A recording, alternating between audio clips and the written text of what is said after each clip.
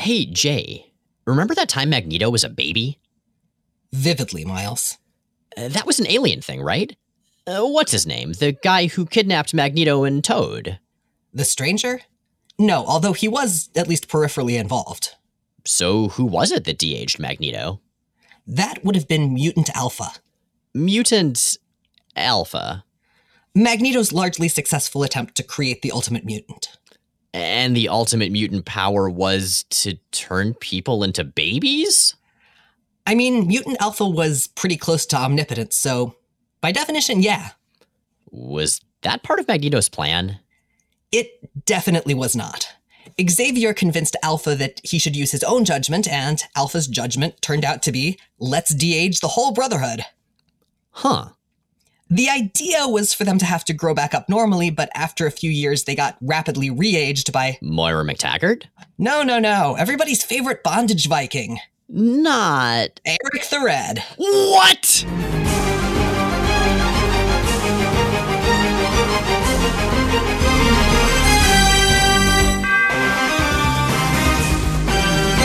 I'm Jay Edidin. And I'm Miles Stokes. And we are here to explain the X-Men. Because it's about time someone did. Welcome to episode 235 of Jay and Miles Explain the X-Men, where we walk you through the ins, the outs, and the retcons of comics' greatest superhero soap opera.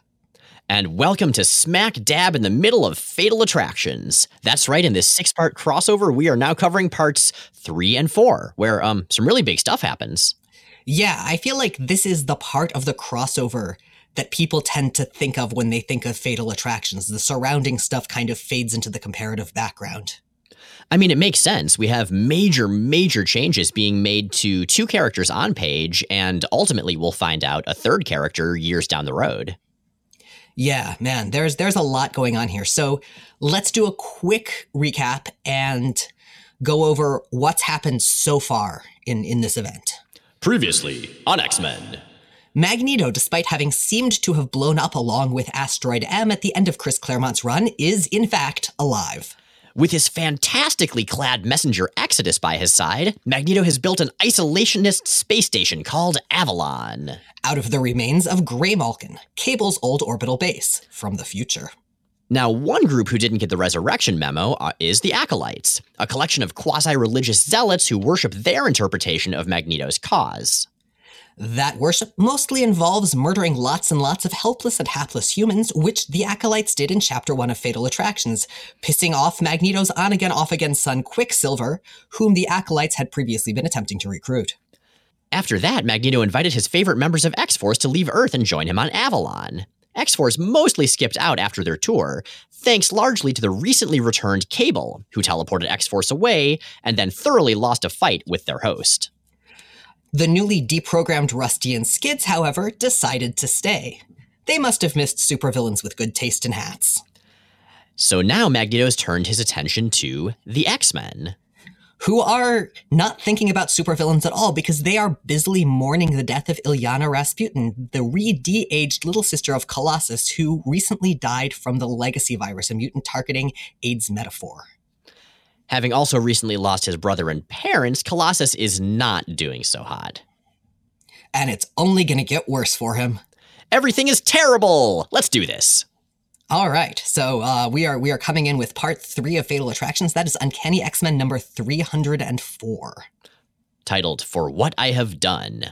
This issue is written by Scott Lobdell, penciled by, Jay Lee, Chris Sprouse, Brandon Peterson, Paul Smith, and John Romita Jr., inked by, Terry Austin, Dan Green, Dan Panosian, Tom Palmer, and Keith Williams, and colored by Mike Thomas. Paul Smith, though! Paul Smith, although it's very different Paul Smith work. Maybe that's just the inks, I don't know. It's Paul Smith who is, I feel like, one of the only artists who has ever realistically aged Kitty up. There is that. That's true. So I always wonder when you have an issue like this with a whole bunch of inkers or sometimes even pencilers, is that because it's a jam comic that's a special event, Or is it because it was running late? I mean, we do know that Uncanny X-Men number 304, which had been planned to come out on the exact 30-year anniversary of X-Men number 1, yeah, it shipped late. Everything shipped out of order in Fatal Attractions. So I honestly don't know. I mean, for such a big event, having a bunch of artists on it, that's kind of cool. And I like many of the artists who are here. But it's a weird tonal shift from page to page sometimes, and I don't necessarily know that it works. Yeah, there are artists whose styles very, very much fit the parts of the stories they're telling. And I think this is an issue where having some shift in artists makes sense just because it's about the clash of two very, very, very different situations mood-wise. That it is. What it's also about is being a crossover in the 90s, so we, of course, have our crossover in the 90s gimmick. As you may recall from last episode, every issue of Fatal Attractions is double-sized, has a cardstock cover, and has a little hologram sticker thing that looks like a trading card but isn't on the cover, right above a dramatic quote.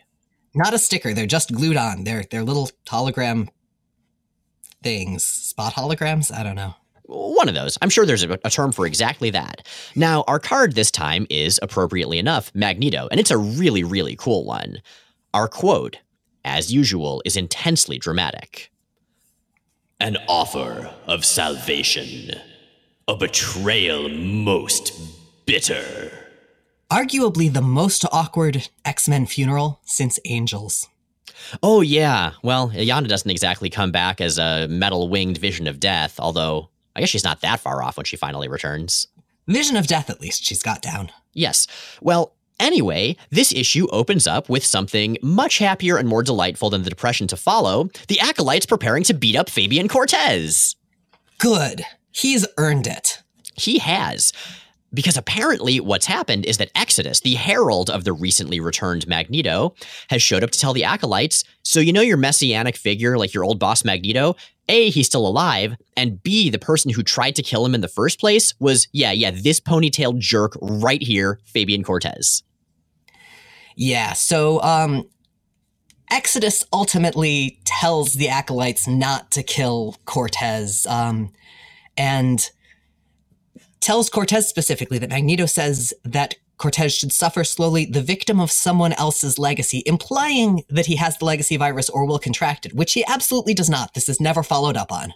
No, but for now, Exodus zaps the living hell out of Cortez, and man, he looks like he just gets blown apart. But we are going to see him again really soon in the X-Men Avengers crossover, Blood Ties, which, when we were talking about it before this episode, I do want to point out that, Jay, you referred to as Family Ties, which is a crossover I never thought of, and now I can't stop thinking of.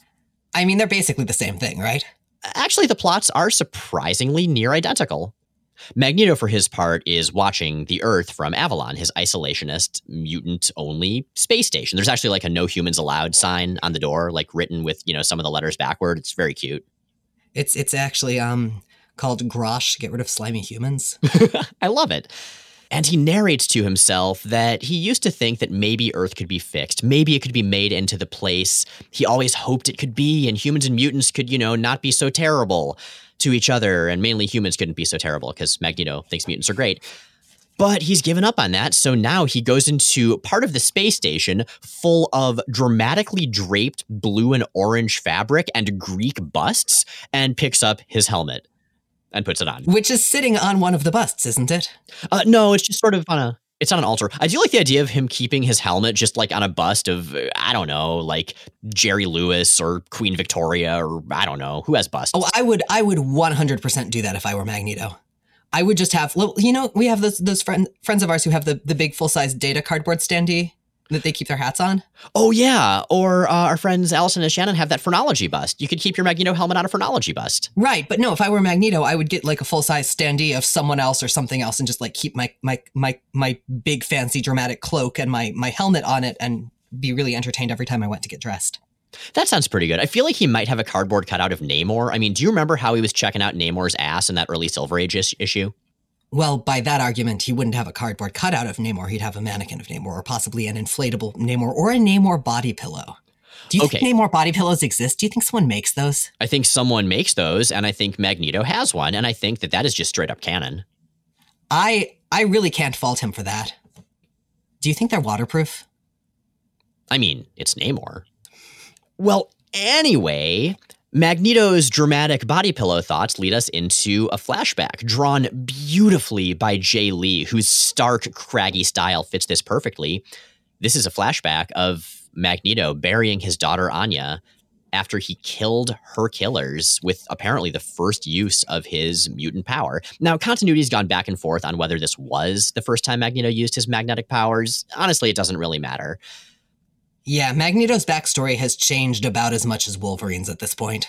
It has, yeah. In that moment, the moment he used his power to force one soldier to slay his comrades, the world lost one of its most valuable resources. It lost the heart and soul of Eric Lehnsherr, and found in its place an entity known as Magneto. And that's kind of going to be the thesis statement of this issue. Uncanny X-Men number 304, the big dramatic return of Magneto to Earth, essentially posits that Magneto is and has always been a straight-up, irredeemable supervillain. A sympathetic one, yes, but a bad guy. This issue goes a long way to try to undo so much of what Claremont did, having Magneto follow Xavier's dream for so long. And I think it's written well. I don't think it's a good story decision. So going back and rereading this now, because the last time I had read this before we got to it in coverage was several years ago. This feels like Magneto. This Fatal Attraction seems to me to be to Magneto as Avengers versus Inhumans is to Emma Frost. I can see that, or maybe even as X-Men Deadly Genesis is to Professor Xavier. Hard disagree on that one, actually, because I think Deadly Genesis is more consistent with Xavier's decision-making process and characterization. I know that there are people for whom it was an absolute event horizon. And for me, it felt, again, really characterization consistent in terms of him doing awful stuff because he's, got the hubris to trust in his own judgment and he thinks he's doing it right and doesn't quite ever, see the people whose lives he's moving around as human in the ways that he is. Like that's how he had been consistently portrayed at that point.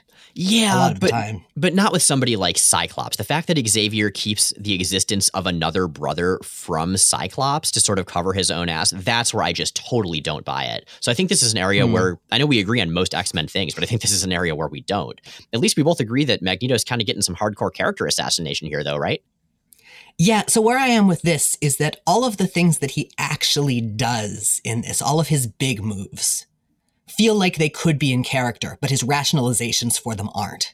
And that's why I specifically compared it to Avengers versus Inhumans, because I feel that way a lot about Emma Frost in that. Okay, that's a really good parallel, and that makes sense. And we'll get to more of that, how Magneto's affect, how Magneto's seeming, how his interaction with other characters is really just weird in this issue. Well, in the meantime, the perhaps other side of the metallic coin, Charles Xavier is staring at his reflection close in a mirror, looking like nothing so much as James Sunderland from the first scene of Silent Hill 2. Charles, I'm waiting for you in our special place. Oh, geez. Oh, that's dark, man. Anyway, Lilandra, Xavier's confidant and lover, holographically appears to comfort him. I love her line here. It's so dramatic. Your pain, your devastation has reached across the galaxy to embrace my soul in a grip of ice. This is basically phone sex for them. It basically is. But no, this makes sense because the only freaking thing that can make an X-Men character pick up the goddamn phone or phone equivalent is intense angst. So I totally buy it. Well, and telling someone who can't help or be involved in any way and has no particular personal stake in the matter. Yeah. But Lilandra does her best to holographically comfort Xavier, which unfortunately isn't much. And after she disappears, he expositions at himself about how the mutant underground is depending on him, which is not a reference to the Gifted. And in fact, the mutant underground is a very vague phrase, and I'm not sure exactly what it means. But there are 3 big screens that he looks at, because as we know in comic books, you have great big words on great big screens, ideally duplicated or triplicated. And those screens simply say, The Magneto Protocols. So, I find this interesting because there are also Xavier protocols. But the Xavier protocols are Charles Xavier's how you can kill all of the X-Men things. And the Magneto protocols are Xavier's or the world government's how we can take down Magneto. And that inconsistent naming structure between those strikes me as something likely to cause pretty serious problems in times of massive crisis. Oh, yeah, I agree. Let's get Cyclops in here with his color-coded binders. He could fix this. Yeah, well, not his binders wouldn't be color-coded, though. Oh, good point. Maybe they have different symbols on the tabs. I mean, I assume that they're incredibly well organized, just not color-coded. Well, anyway, this is a great big event, and big consequential things are going to happen. And there's one page I really want to highlight, which has a series of horizontal panels going all the way down the page, zooming out from right outside the X-Mansion all the way out into space. And this is a lot of narration, but I really enjoy the sense of scale and gravitas and importance it lends to this story, earned or not. A long time ago, one might argue a lifetime ago, this Westchester estate near the hamlet of Salem Center lived up to its name as Professor Xavier's School for Gifted Youngsters. A relatively normal estate on a nondescript country road, it has served as a training ground for young people possessed of mutagenic abilities. But more than that, it was their home, a safe haven from the world around them. Then, a funny thing happened. The world started to change. Their enemies, no longer content to simply dominate mutants, opted instead to kill. Their adversaries, who once thought it was enough to tolerate humanity, decided it was necessary, even desirable, to destroy it instead. Where once a threat to world genetic harmony came from identifiable sources, now the danger is everywhere. Today, for example, the greatest threat to face every living being on the planet Earth does not currently reside on this planet at all. And I really like this narration. I really like that this is the 1990s saying, hey, things are different now. Things are uglier. Things are bigger and more terrifying. And so the consequences of the events that you're going to see are going to also be darker and bigger and more terrifying. Like, again, I don't know if it's fully earned, but I really appreciate that it's setting the stage so well here. That would carry more water were the exact same descriptions not perfectly applicable to the comics of 10 years earlier. It's true, yeah. And I mean, it makes sense because here in the early 90s, we have people who grew up with the X-Men of the 80s now writing things. You're going to see those cycles. But, the fact is the 90s were more extreme. It's a ridiculous word used often ridiculously. But, the stuff that happens in the second issue we'll be talking about today, that stuff's a legitimately big deal. Okay, remember when Dark Phoenix ate a sun and also a random anthropologist underground built an entire legion of killer robots in order to take down mutants because he was so racist, and Professor Xavier had to fake his own death for multiple years to fight an alien invasion? I get it. There have been big eventful things many, many times before. Absolutely. But well, there's specifically been big planet-spanning threats from space things. Mm-hmm. I'm just saying, I think the darkness is sold very well with this whole thing. I mean, obviously, if you're going to compare something to the Dark Phoenix saga, like nothing's ever going to compare favorably. But aside from that. Anyway, at the mansion, there's another set of concerns in play, and this is something that feels kind of different from previous stuff because the X-Men are mourning a loss, and it's not someone who's been lost in battle. It is Illyana Rasputin, who was a 6-year-old, or not 6-year-old, but she was very, very young and died of the legacy virus. And Storm and Kitty Pryde, old friends who haven't seen each other very much in recent years, as Storm has been apparently dead but not really, and Kitty's been off in England having silly, silly adventures.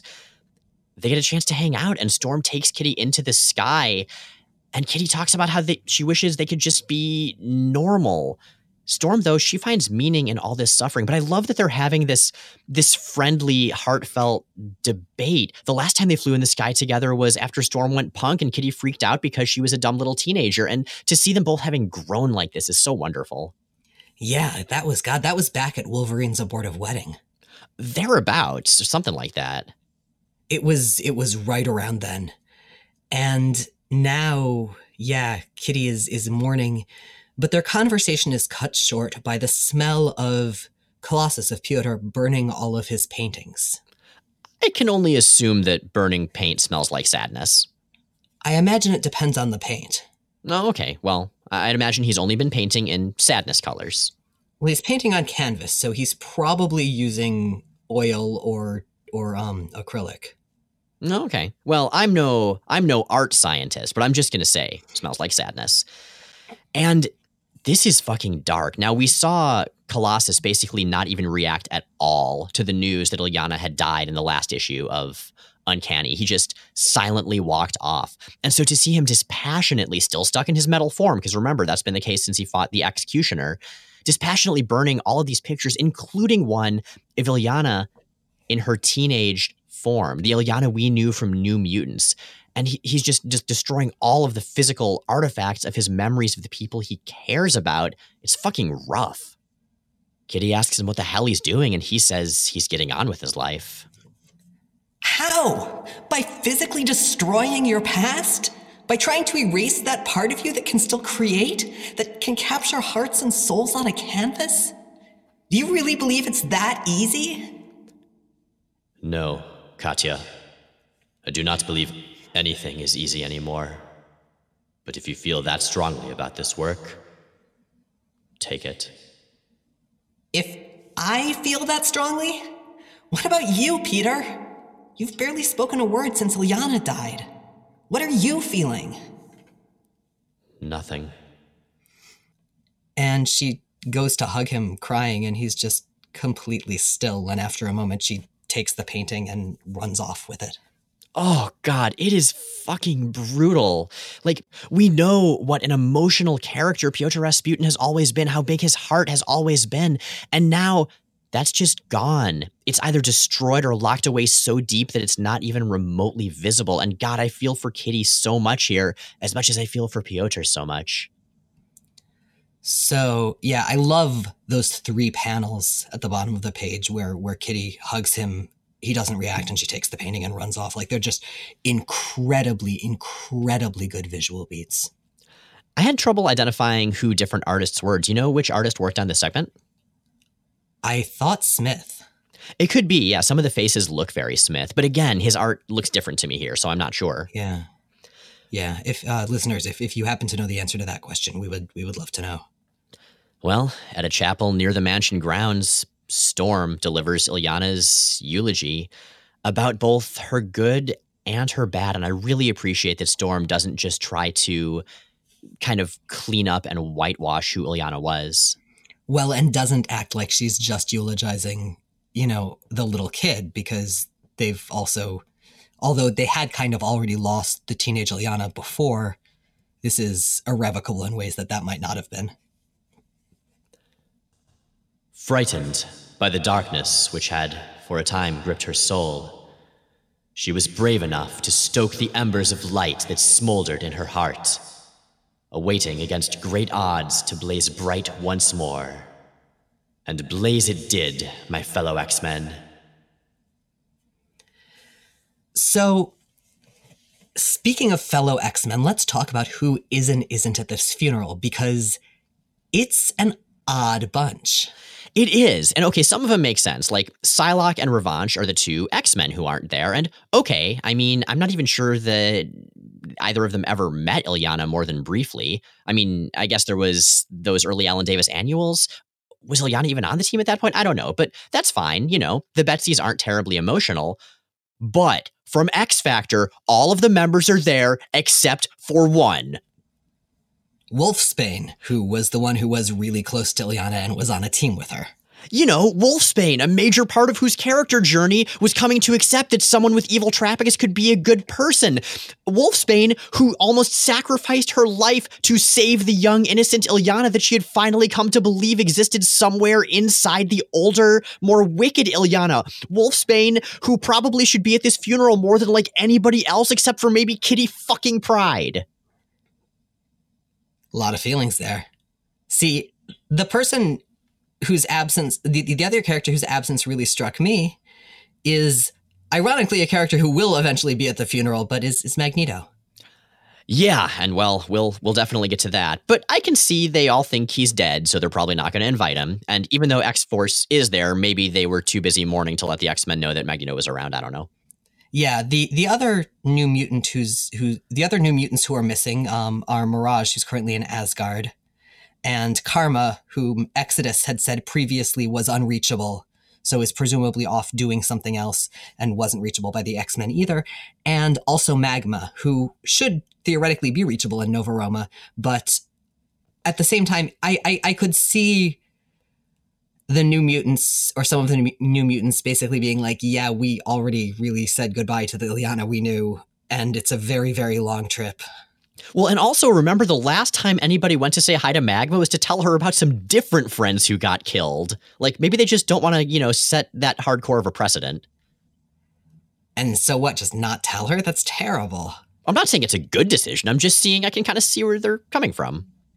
Yeah, man, the whole scene is kind of odd, and it does have that peculiar feel of a funeral where you have people who are really close to someone, people who knew someone and feel they should be there, and people who are there either out of obligation to a group or because they're connected to someone else connected to the person. Exactly, like Shatterstar and Feral are there, for instance. We are also missing Cable, fair enough. He's in, many pieces right now. Siren, Warpath. I feel like Warpath would have been there. The Hellions and the New Mutants hung out a lot. I mean, they overlapped briefly. I could see him saying, being on the fence and being like, well, but we weren't particularly close, so it feels a little bit weird to go there. And yeah, I don't know. Yeah. And then we're also missing Rachel Summers, and Micromax and Kylan. I don't know that Micromax or Kylan would have ever met her or had any direct connection to her. I'm just saying Feral's there. But Feral is a lot geographically closer and on a team with people who were coming directly from their teams rather than going early to be there while she was sick. Well, I suppose. Anyway, basically, I'm okay with all of it except the Wolfsbane part. That just makes me sad. What also makes me sad is Professor Xavier talking to Colossus. And Xavier tries to comfort Colossus, who, understandably, is really damn done with it.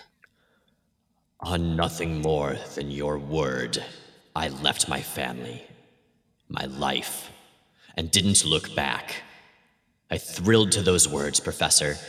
They made me part of a larger whole. Never once did I falter, did I question the validity, the cost of your dream. No, God-spoken Xavier, I did not fail you. You and your dream failed me. Worse, I failed Illyana. And for that, I will never forgive you! Should have stayed the proletarian, buddy. For a lot of reasons. And this delightfully awkward moment is when Magneto appears at the funeral, surrounded by energy spread-eagled in the sky, ranting about how everybody has to stop trying to protect humans and how he didn't die and how every other faction sucks. This is so inappropriate. This is like the asshole slightly distant relative. Well, not slightly distant relative in this case. Maybe the asshole close relative, but who everyone else is estranged from, who shows up super drunk and knocks over the coffin. He's just in the sky. He's in Flasher Bat pose. Which is, I can't remember whether I've talked about this on the show, but basically bats, when they are doing anything that involves their bodies being visible, look like flashers because of how their wings are. They do. And they also generally look tremendously pleased with themselves. And Miles and I decided years and years ago that anytime that a bat is flashing the world, it is also basically just cheerfully going, behold. And so we've been calling this, he's doing the behold thing, which for us is shorthand for that. Mm-hmm. Magneto here isn't really happy about much, though. And, the thing is, this is a missed opportunity because Magneto and Illyana were very, very close. Magneto was closer to Illyana than he was to any of the other New Mutants. I mean, he was pissed at her 90% of the time, but when they bonded, they really bonded. And even beyond that, Magneto's whole thing ostensibly is caring about mutants and mutant lives and deaths. And he doesn't even bring up the fact that he's at Illyana's funeral. He just shows up and is like, so, thank you all for coming out here to hear my rant. Yeah, I mean, there is some lip service paid about how, like, the reason he wants to go be an isolationist and get away from humanity is, because tragic things happen to mutant children, but it doesn't really make any sense, and it's basically just him ranting like he's Silver Age Magneto again, at the fucking funeral of a little girl who he was really close to back in the day. Now, rumor has it that the writers during this era on this crossover were initially writing Magneto more consistent with previous versions, and editorial kept on being like, no, you need to make him more evil. You need to make him more evil. You need to make him more evil. And, I get it. It's the 30th anniversary of the first issue of X-Men, which was the first appearance of Magneto, where he was very much a Silver Age villain, but, no. And the most important way to celebrate an anniversary, as we all know, is to demonstrate how little you've learned in the ensuing time. What? Well, the Acolytes decide that, hey, showing up to crash a funeral is a great plan, and they appear too, led by Exodus, and see that, holy shit, their Messiah is, in fact, still alive. Now, Magneto says hi to his Acolytes. He's frozen all the X-Men in place using the iron in their blood at this point, because sure, why not? I have questions and concerns about that. Well, he does mention that when he went through the atmosphere and almost died, that his powers got super awesome, so there you go.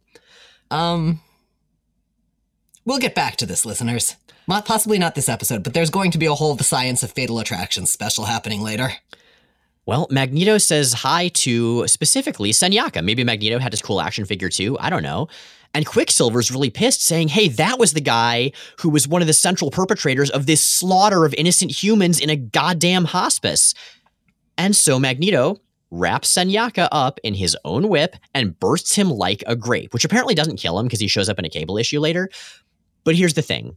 Magneto didn't kill Senyaka because Senyaka slaughtered innocent, helpless humans. Magneto specifically says that he totally would have given the Acolytes his blessing to brutally slaughter innocent humans in a fucking hospice.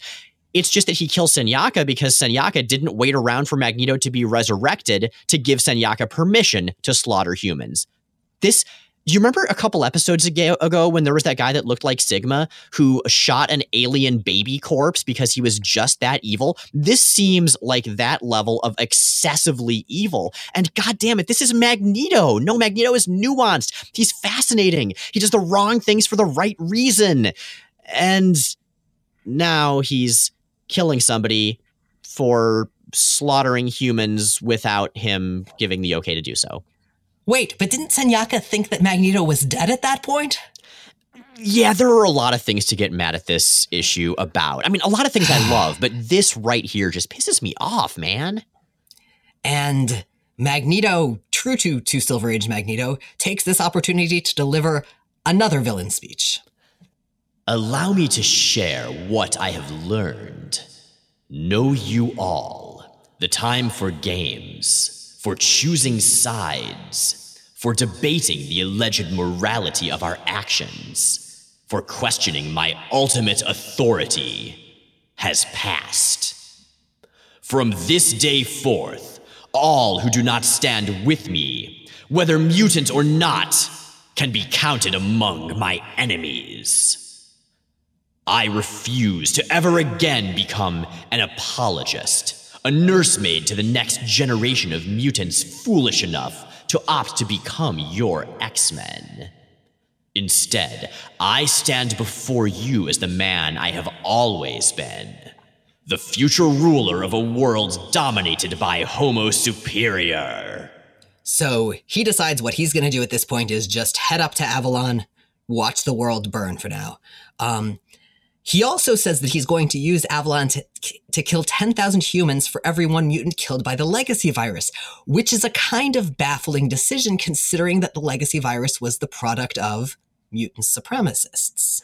And Magneto says something about how, no, it just happened because different mutants were fighting each other since humanity had created such a shitty world for those mutants. But goddamn, Magneto, you are smarter than this, Eric.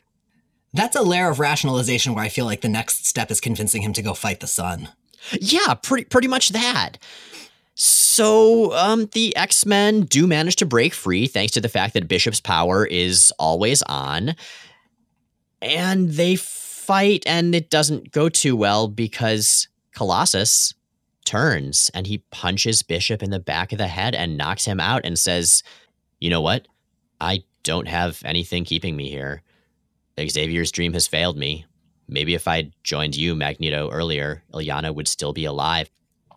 Xavier, furious and betrayed at this point, manages to grab onto Magneto and forces him to lift to lift Xavier with him into the atmosphere, then makes Magneto use his power to fling himself into space while Xavier falls to Earth and is caught by Archangel. Xavier is weirdly durable. He is. I mean, most comic book characters are. But yeah, he does fall like, I mean, I don't know if he would burn up through re-entry. I don't know if he was that high up, but youch.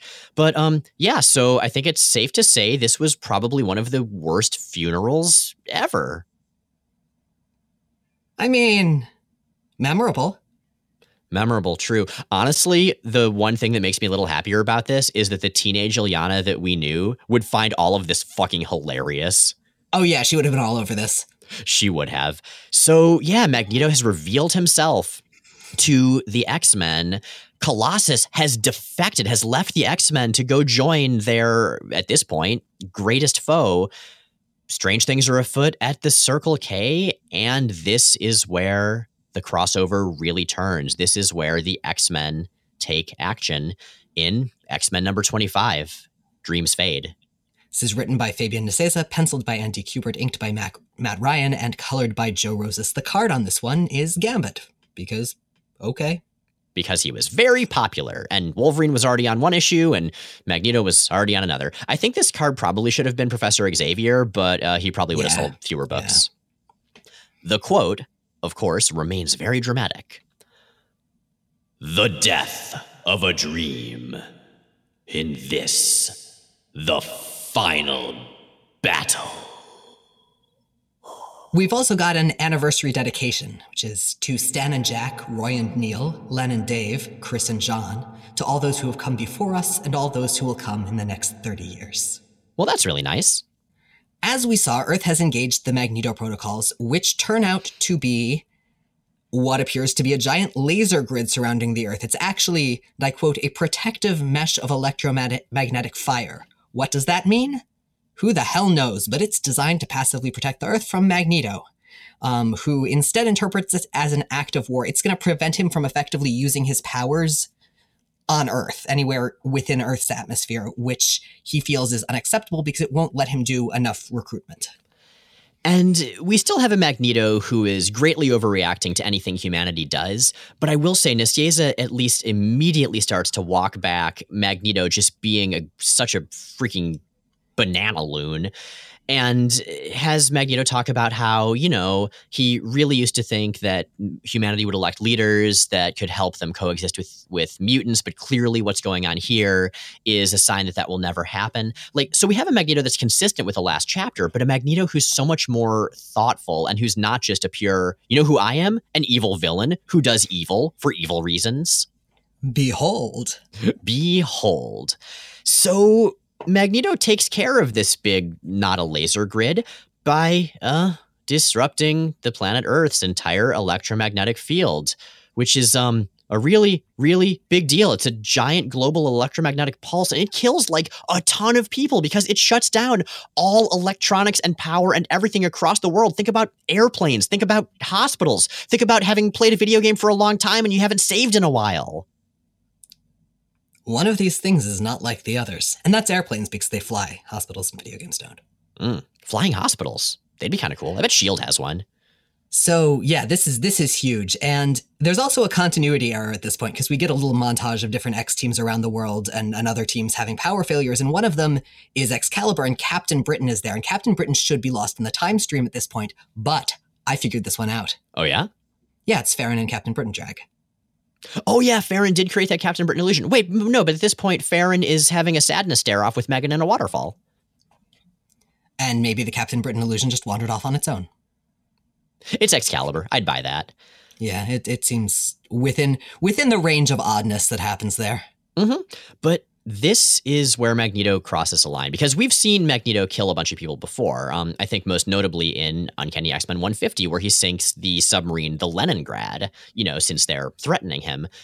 That is not even close in scale to the degree of devastation he's unleashed here. Exactly. This is not only so many more people, probably thousands at the very least, but it's not people who are attacking him, who are threatening him. It's just random freaking people all around the world, because at this point, and I think the issue does sell this, Magneto sees the entire human race as aggressors. There's one line that I don't think we quoted, but is mentioned later on, that talks about how Magneto has seen his entire life up until the present day as a warning to humanity, which I really, really like. And I think that's it. He's basically said, you know what? I gave you guys so many chances and you've made your intentions clear. So fuck it. All of humanity is my enemy. All of humanity I'm going to consider somebody who's trying to kill me and my people. Dubiously valid, but definitely understandable. And this issue opens with narration, and or part of the story does. The scene does, and it opens with narration that's actually verbatim the same as the opening of X-Men 94. It begins with an ending and perhaps the breaking of a man's heart. This man's heart, the heart of Charles Xavier. And that scene in X-Men 94, of course, was when all of the original 5, plus Havoc and Polaris, left the X-Men except for Cyclops. This was the first issue of X-Men after Giant Size. So if you're going to have callbacks in your 30th anniversary storyline, like, this is a really cool way to do it. It really, really is.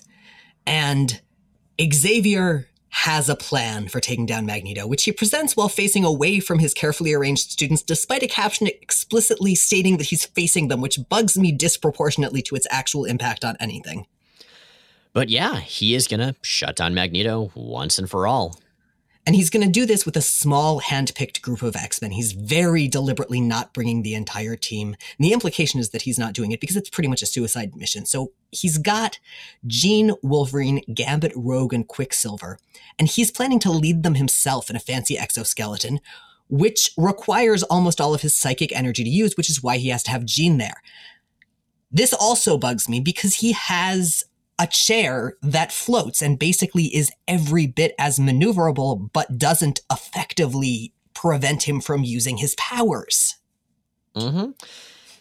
And also, why do you always bring Wolverine to fight the guy who controls metal? Why do you keep doing this? Well, he mentions that Wolverine and Gambit are there to use their guile and stealth, which, I mean, okay, Wolverine's stealth mainly usually involves, like, ripping people's organs out. Also, Magneto can sense metal. That's part of his thing. There is that. It's not a great plan. I guess it serves the goals of the story, but yeah. I do appreciate, though, that Xavier chooses to bring Quicksilver and Rogue, not only because of their raw power, which they certainly both have in spades, but also because of their emotional connections to Magneto. Like, that makes sense, and I appreciate Nicieza remembering that Rogue and Magneto have been really tight in the past. He kits them out in spacesuits that are less like spacesuits and more like space chaps and harnesses. I think they look pretty cool. And his students all pretty much seem to think that this is a terrible plan, but they all kind of dubiously go along with it. And as they teleport up to Avalon, Beast, who's left behind with Storm and Cyclops, quotes what he claims is Prometheus Unbound, but is actually Prometheus Bound. By Aeschylus, yeah. And so I looked into this. Actually, one of the commenters at The Real Gentleman of Leisure, Timu, is a classicist, and brought up some stuff I never would have known because I'm not an Aeschylus scholar. But Beast is initially quoting the personification of strength, also known as Kratos, who, if you're a gamer, you may be familiar with that name, talking to Hephaestus regarding Zeus's order for Hephaestus to bind Prometheus, who, of course, was the god that gave fire to humanity. He's going to get his liver eaten by a giant eagle every day. He totally is. But Beast, as Kratos says to Hephaestus, "Come, why are you holding back? Why are you pitying in vain? Why is it that you do not hate a god whom the gods hate most of all? Why is it that you do not betray him, since it was your honor he betrayed to men?" To which Storm responds with Hephaestus's response, "Our kinship has strange power, that and our life together." And I love this because it's basically Beast as Xavier saying, hey, why aren't you cool with taking out this horrible, horrible person? And Storm saying, well, because we have been friends at times and because, you know, he's not a bad person.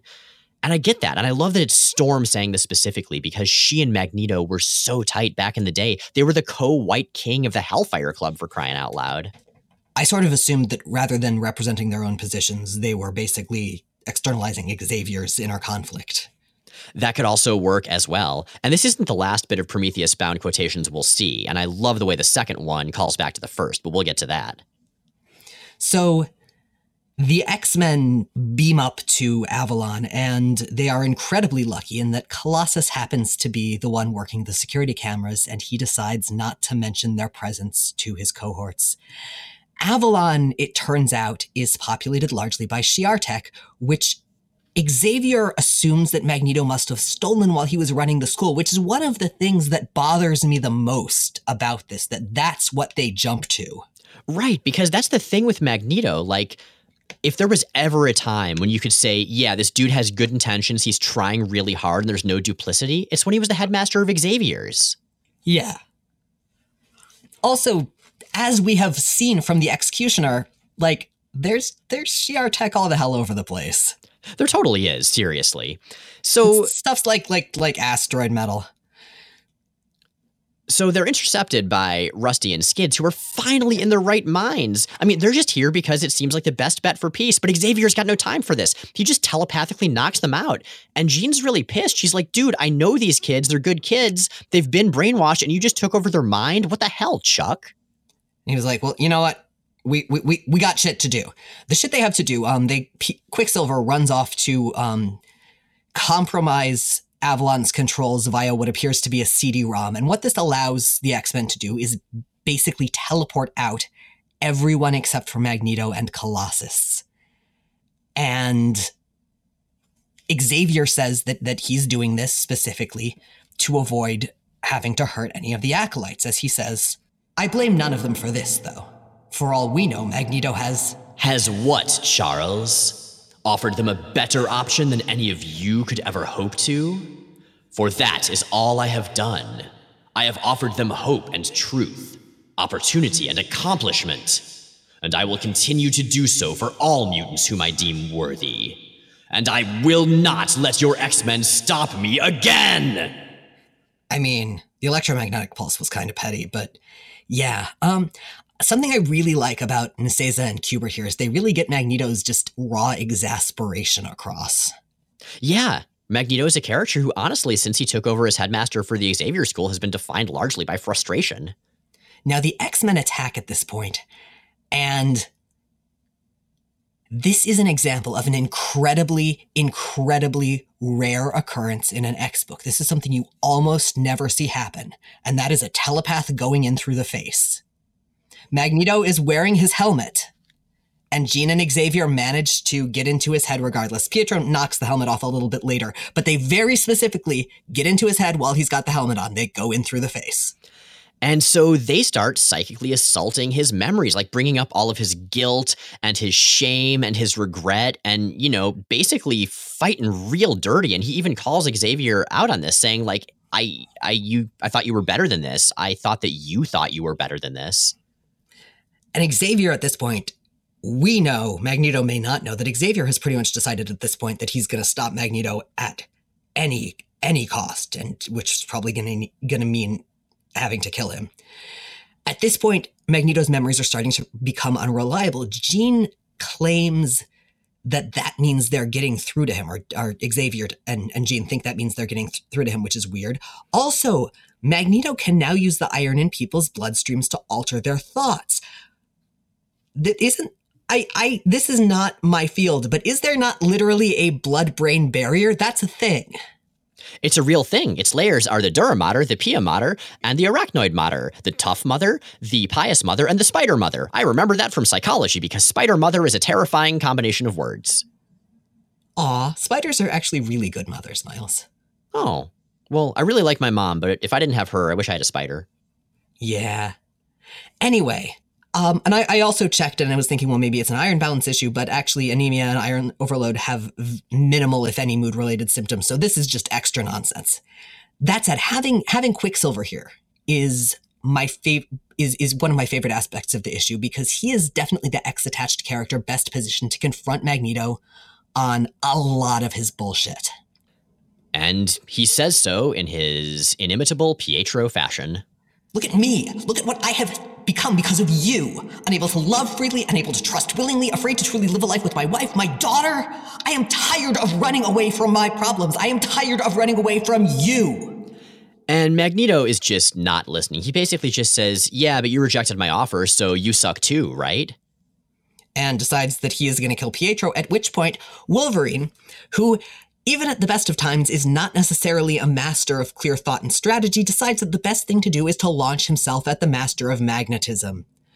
And he gravely wounds, he gives Magneto a very severe costume injury in an X shape. And that's really unfortunate because the implication is that Wolverine has basically just straight up gutted Magneto, which of course he also did in Claremont's final story in X-Men Volume 2, 1-3. But I guess maybe they thought that would be too violent to get through the comics code. And so, yeah, it just looks like Wolverine cut Magneto's costume and then Magneto's talking in like wavery, sputtery lines. But yes, the implication is Magneto is like super, super gravely injured and maybe dying. Okay, Magneto's costume is very important to him. So Magneto retaliates. And he retaliates in what is definitely the most memorable and defining scene of this entire crossover. He rips out Wolverine's adamantium. And this is much more liquid than I had remembered. And not exactly less violent, but I think I'd had that one shot fresh in my mind. The one with Sienkiewicz's version of the adamantium working its way out. And this is at least less violent than that. But still, you really get just how much it demolishes Logan's body. Like, there are these liquid streams just coming out through his freaking pores of just silver metal. Like, Wolverine still has a skeleton under it. The adamantium was bonded to his skeleton. But imagine the damage that would do to you. Something that coated every bit of your bones, just pushing out through whatever flesh was nearest. Like, this is a big deal. And it is gruesome, and it still pains me to look at. And Magneto, whose gift I assume for dramatic recitation has allowed him to key in on the play that was being quoted on Earth by the X-Men who aren't here, decides to quote Prometheus Bound. And this is a line, I believe, from Kratos to Prometheus. Now, play the insolent. Now, plunder the gods' privileges and give them to creatures of a day. What drop of your sufferings can mortals spare you? Then he eats Wolverine's liver. He doesn't eat Wolverine's liver, but no. I like this because basically what Kratos is saying in the play is, hey, Prometheus, you're a god. Why would you give godly things to mortals who can't appreciate them? Why wouldn't you, be loyal to your own godly people? Magneto is equating mutants to gods and humans to mortals, and that perfectly fits Magneto's philosophy at this point. Also, there's the fact that Prometheus, was getting severely injured and healed very quickly, and Wolverine does that too. So I guess there's a thing, but I'm not sure if that's deliberate. Again, thanks very much to Timu from the Real Gentleman of Leisure comments for pointing all this stuff out. And at this point, Xavier mind wipes Magneto completely. And Xavier's fury is palpable, and it's sad, but it's also sympathetic. Like, Xavier gets that so many lives could have been saved if he'd stopped Magneto before. Xavier gets that his dream of peaceful coexistence, his always giving Magneto a second chance, has done immense amounts of damage to the world. And so Xavier basically, at least for this moment, just abandons his dream and seemingly irrevocably, effectively kills Magneto. Ironically, this specific act is basically the moment of conception for Onslaught, who is going to destroy the universe. Yeah, that's another reason this scene is really sad, because now we have to deal with the Onslaught storyline. Yeah, that's rough. This kind of reminds me, actually, of, not directly, but indirectly, how one of the Joker's goals in Batman is to get Batman to kill the Joker, because he knows that then he'll have broken Batman. And this is Magneto having broken Xavier's dream, which Magneto always stated was broken to begin with. So in a way, there's this little petty moralistic victory that Magneto gets as he's being mind wiped. Xavier did this to the Vanisher in the third issue of X-Men. He didn't do this to the Vanisher. He erased some of the Vanisher's memories of what had happened and his memories of his own powers. And I'm not saying that's even remotely ethical, because it's fucking terrible. but he's turned Magneto into a vegetable at this point. He has made his brain only capable of like keeping Magneto's body alive and nothing more than that. The X-Men's plan is to head home and bring Colossus with him, but Colossus decides that he is going to stay on Avalon and he is going to look after the vegetative Magneto, which honestly, compared to his life for the last several years, seems like kind of a reprieve for him. But man, this closing narration. They leave this heaven a shattered place, leaving behind one of their own, and perhaps a part of their innocence. And Pyotr Nikolaevich Rasputin finds he has no tears to shed for them, for Magneto, Illyana, or himself. And in the silence, one can almost hear the fading of a dream. So, yeah, it's a hell of a downer of an ending. But I think it's a good one. I actually really, really like this issue. You know what's wild to me about this? What's that? This is barely halfway through the crossover. Yeah, I know. We just hit chapter 4 of 6. But in a way, this is the end of the meat of the crossover. Yeah, it's the end of the second act. Yeah, well, chapters 5 and 6 are largely denouement. And listeners, that's the reason we haven't gone much into Wolverine having the adamantium ripped out of his skeleton. Like, that's a big deal. But chapter 5 is basically about the fallout from that. And it's a lovely issue. I'm excited about covering it. And I like that about this crossover. I like that it's not just climax, climax, climax. Okay, now it's done. I really like that it does have rising action, and falling action. It's kind of nicely structured, as weirdly as it's structured. Yeah, this is the other thing that this is directly going to lead into is the era when Wolverine swapped his nose for a custom font. Oh boy. Yeah, we'll get to that. So rumor has it actually that it was Peter David who at like a writer summit of some sort suggested Wolverine getting the metal ripped out of his skeleton as like a sarcastic joke. But apparently everybody thought it was a great idea and they loved it and they decided to do it. But I think one of the main reasons this happened now is that DC had just done The Death of Superman. They'd just done Nightfall, where Batman's spine gets snapped and he becomes paralyzed and another guy covered in blades takes over.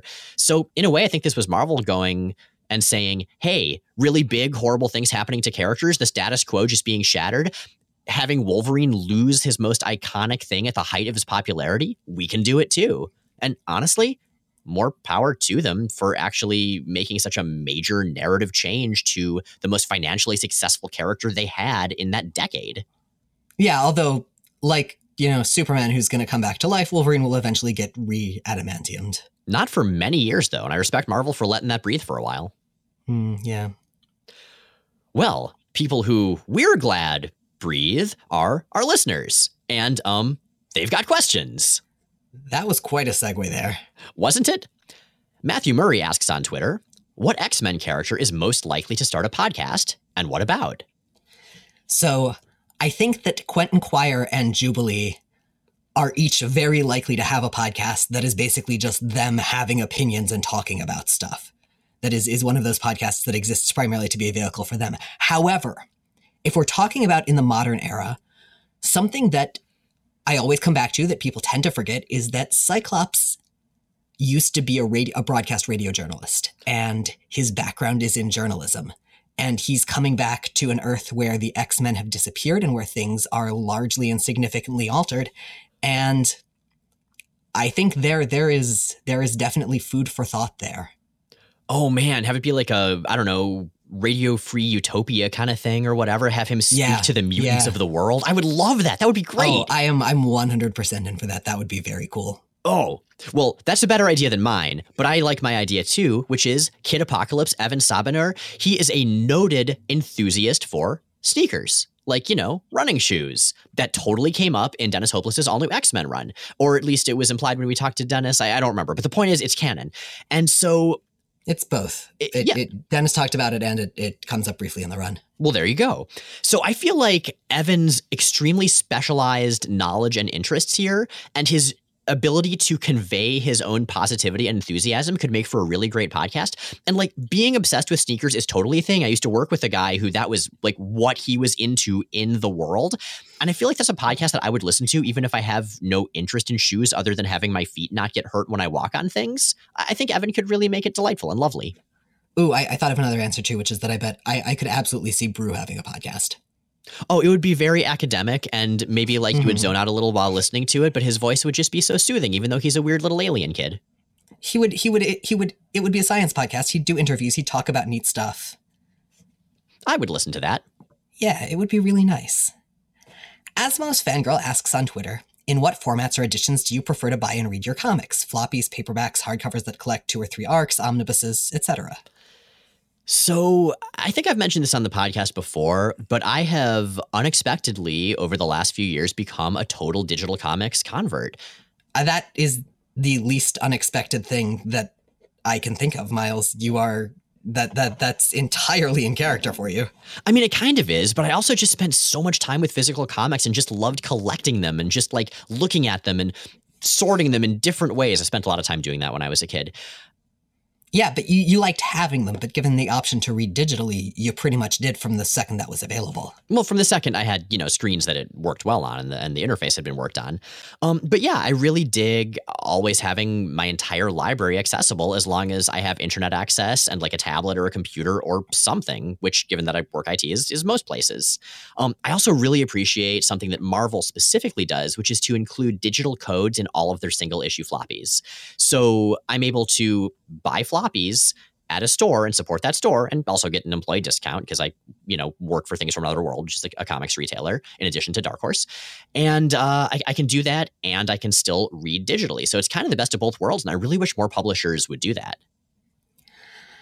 I am in kind of the opposite boat. So I do still mostly work digitally for, the reasons that Miles brought up. It's shelf space, convenience, that kind of thing. But I vastly, vastly, vastly prefer to read it physically, especially when it's for something where I'm writing about the issues or podcasting about them, and when I'm using them for research as well as just casual reading. I like being able to Post-it note issues. I like having it physically in hand while I take digital notes. I like having access to the full context and the back matter, the ads. I think those are important and relevant things, and it disappoints me when digital editions or collections don't have them. The omnibuses were basically my perfect format, but they were really too expensive to be sustainable, and they weren't a consistent enough publishing program. So yeah, I'm exactly in the opposite thing, and I think a lot of that is just how we tend to annotate and work with information. I think that's a big part of it, yeah. I will say, though, like from a reader-collector standpoint, for the issues that I know I want to come back to, or especially for the comics I want to lend to people, I really like this sort of large trade paperback. So not omnibuses, omnibuy, whatever, because those are kind of unwieldy for me at least. The hardcover ones are about as long as they can reasonably be.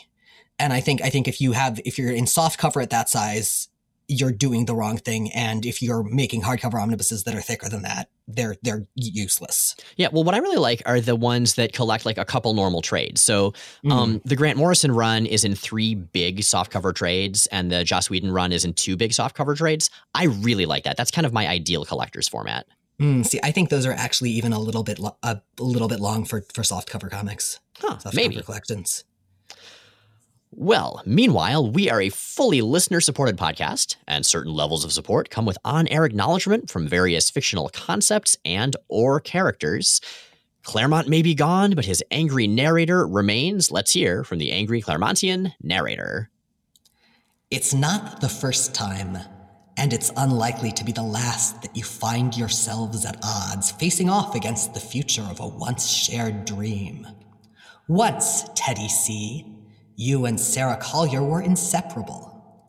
Now, the only thing you share is a lingering suspicion of your mutual obsolescence, a fear that has led you to escalate your conflict to greater and greater heights, regardless its terrible cost or narrative redundancy. And I feel like there is no villain to whom this could go other than, of course, the one and only Magneto. Twice has Magneto, master of magnetism, invited the worthy to Avalon, and twice have I been largely denied. And yet, my second attempt did yield a bitter Russian ally.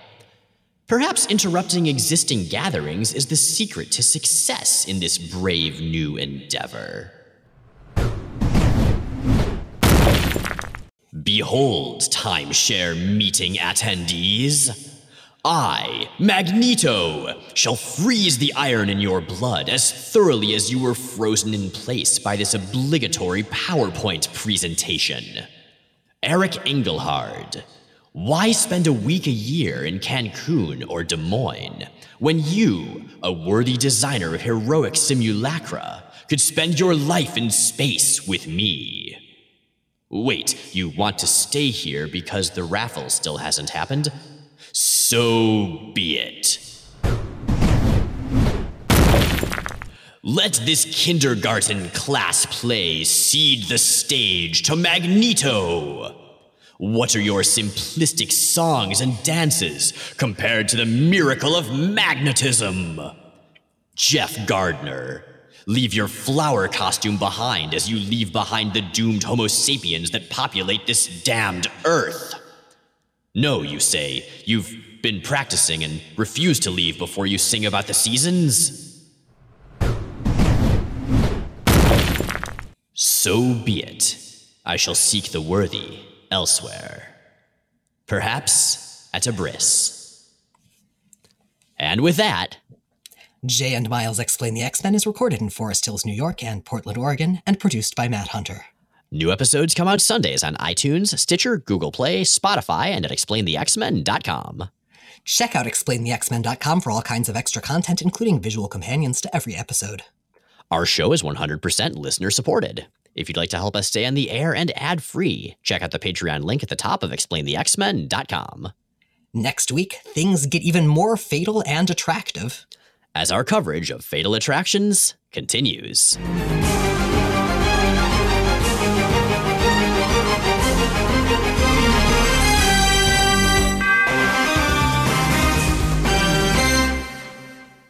Magneto, despite having seemed to have blown up with Asteroid N. Asteroid N. That's actually Nagnito. He's the supervillain that tells you to clean up your room and asks you why you can't be more like your sister. For some reason, he can use that to control people's blood. That scans. Yeah. All right.